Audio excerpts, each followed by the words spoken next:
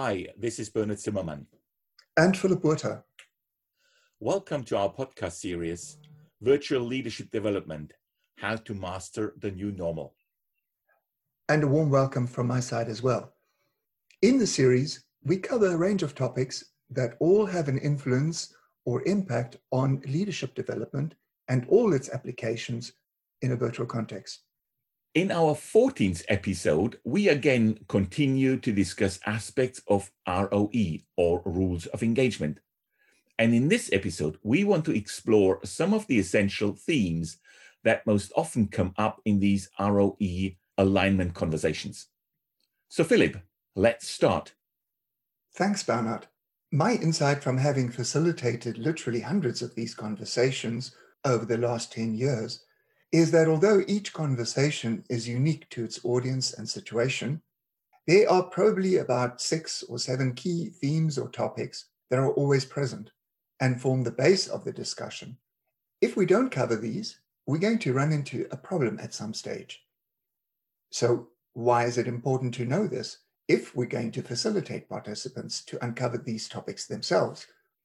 And the reason is that if you know what the red line is that runs through the conversation, it helps to ask the right questions if they struggle, or if for some reason one or two may be missing in the conversation. You are then also able to ask a question like, what I haven't heard you mention is this. Is this relevant or important for you? As I said before, these 6 or 7 themes are not the only themes or topics, but if we cover them, the rest will emerge. So let me just run through the topics quickly. Respect, we've already spoken about. But respect, you can connect to almost any behavior, whether it's punctuality, whether it's listening, it runs through everything. And if people don't feel respected, they're going to have to protect themselves. The second is trust. People always say, well, trust, I would expect that. But somehow, if we start protecting ourselves, we don't contribute to trust. Yes. And I think trust is something that needs to be consciously built or catalyzed in its formation. And I just want to make a quick reference to Stephen Covey's Speed of Trust. Yes. Where he says, he gives actually 4 elements that are important in building trust very quickly. One is self-trust, as you call it, the self-confidence in your abilities. But then also the character, it's about integrity in intent. We talked about that before. And then the competence, how you show up in terms of using the process, using the technology, and then creating the results. I think when you have the discussion in the right way and facilitate that discussion in the right way, you create automatically the results by the behavior, by the norms you create in the rules of engagement.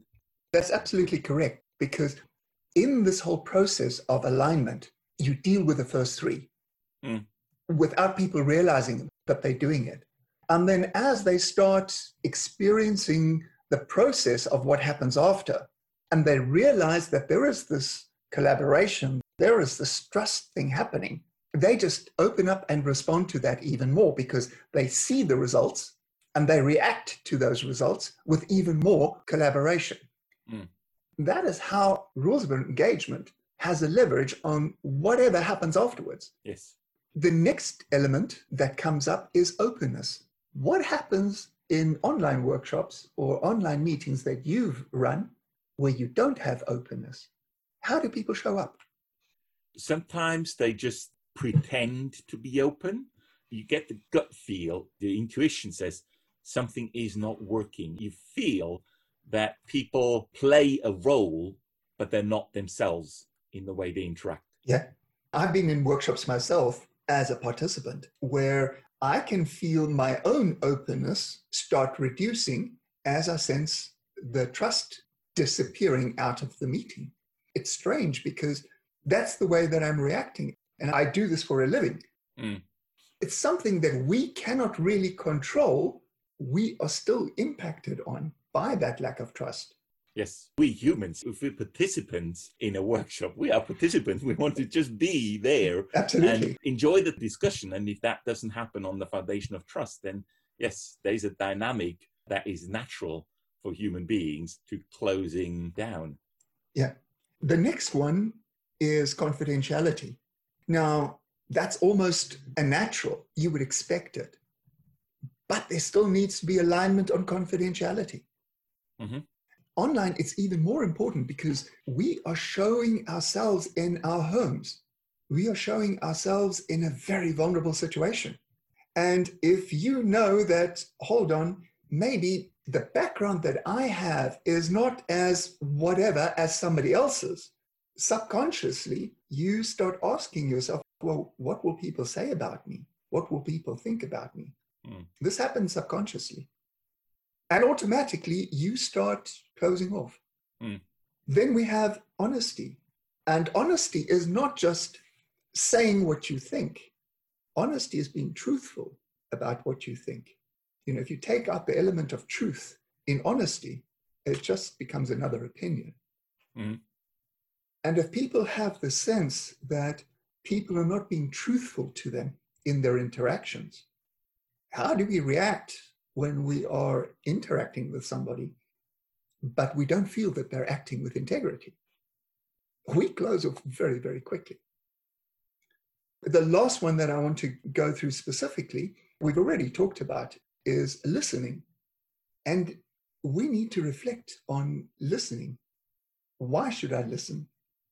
Why should I respect somebody by listening?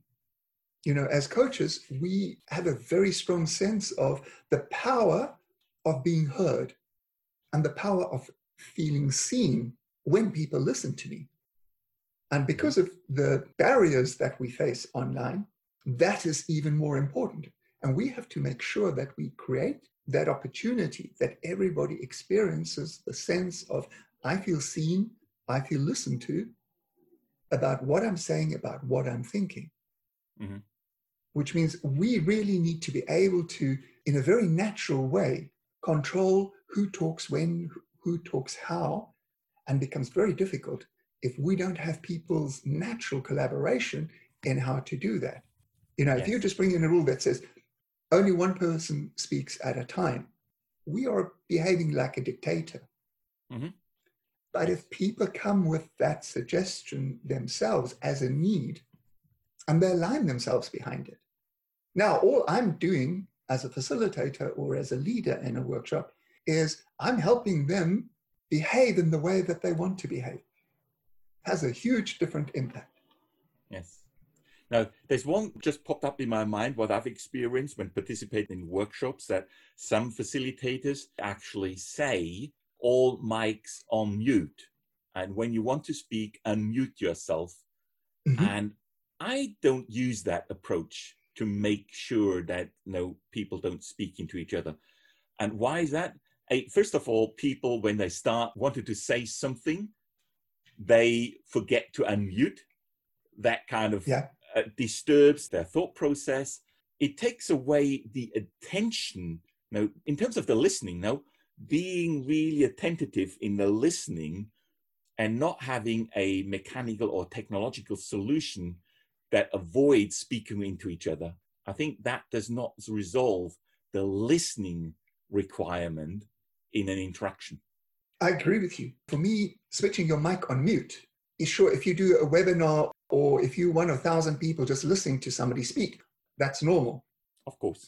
But if you're part of a group or a workshop or a meeting, I believe that the minute that you put your mic on mute, you are giving away the responsibility to listen. And it's almost like, okay, off, I don't need to listen now because I don't have to speak. But if that mic is on, I need to take responsibility for the sound that emanates from me, which forces me also to listen to what is happening. Now, when I started the conversation earlier, I spoke about the questions that you use. So what I recommend is that you run through these points. People will bring up these points themselves. And if a specific point doesn't come up, obviously you can bring that up yourself through a very clear question. But once you've covered these, you also need to explore other points that, because of the situation or the circumstance, needs to be brought up.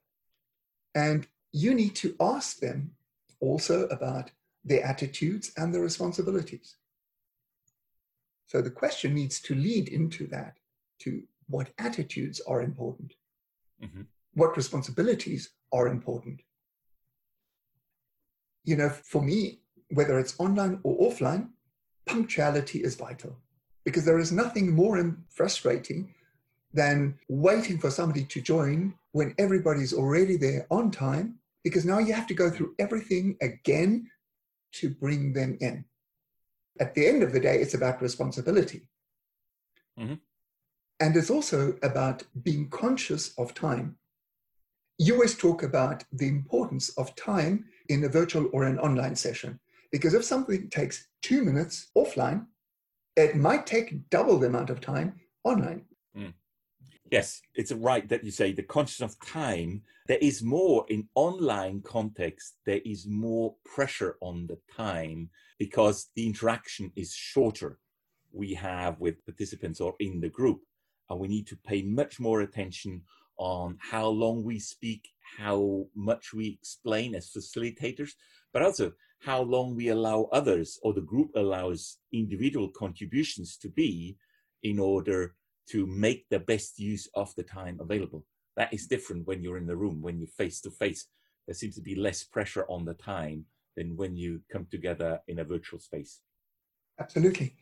So if you haven't made people aware in their reflection on the impact of time in an online environment, they're going to be frustrated by it happening. And they won't respond by collaborating.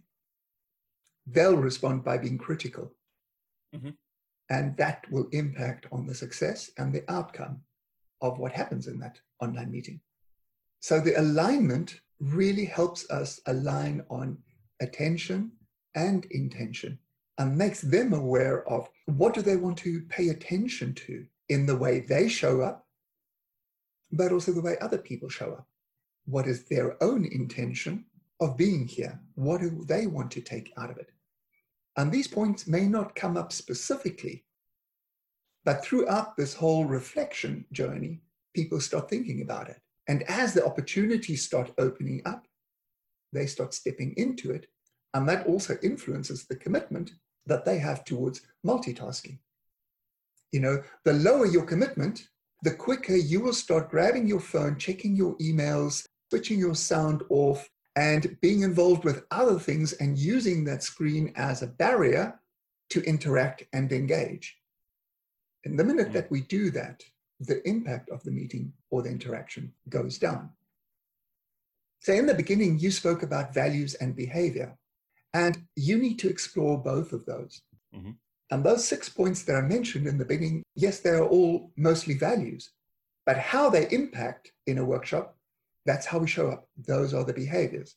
And how deep you go into that depends very much on how long the meeting is or how long the workshop is. Let's say, for instance, that if this is an online team meeting that will happen every week for the foreseeable future, it really is worthwhile to do this very well once, because in follow-up meetings, all you need to bring back into people's awareness is, what did we talk about? In our meeting today, what's specifically important for you that we need to focus on? Or in our last meeting, which rule of engagement did you feel we did not really follow? Or in our last meeting, which rule of engagement do you feel that we really used, lived, and got a benefit from? I think there's a good practice I've used in online meetings, right on the rules of engagement. Have a quick reflection, what went well and what was the contributing factor that it went well. And you very often come to the rules of engagement, and when you think what didn't go well, you missed something in the rules of engagement. You know, so it's not that you have to do the full rules of engagement every time that you have a, let's say, an ongoing series of meetings or workshops, but you need to bring people's awareness back to it. And you need to explore what went well or what didn't go well. And if you explore that, they have their own insights to it. Yes. And that reinforces the positive behavior. Yeah, that is really then the refinement or honing the rules of engagement, which high-performing teams do. they have the best engagement based on a solid foundation you just described in all the elements. And one that rings very, very strongly with me is trust. Trust is the fundamental foundation for everything. So fantastic. Thank you, Philip. Now, in the last episodes, we have been focusing on the elements that cover how to own the process in order to address the challenges we face in virtual leadership development. In our next episode, we continue this and start with the next element, how to manage yourself. As a reflection for our next session, we have the following question for you. How do you manage yourself when either running a virtual program or when taking part in one? That's it from me. Thank you for listening, and until next time. And a big thank you from me as well. But finally, before we go, if you'd like to connect with us or share your insights and feedback, please feel free to do so either on linkedin.com, Bernhard Zimmermann at contact, that is CON-TACT, or Philip Burter. We're both based in Germany. Or connect via email at philip@burter.net or bernhard.zimmermann@contactinternational.com, that is CON-TACT-international.com. We look forward to connecting in our next episode. Thank you and goodbye.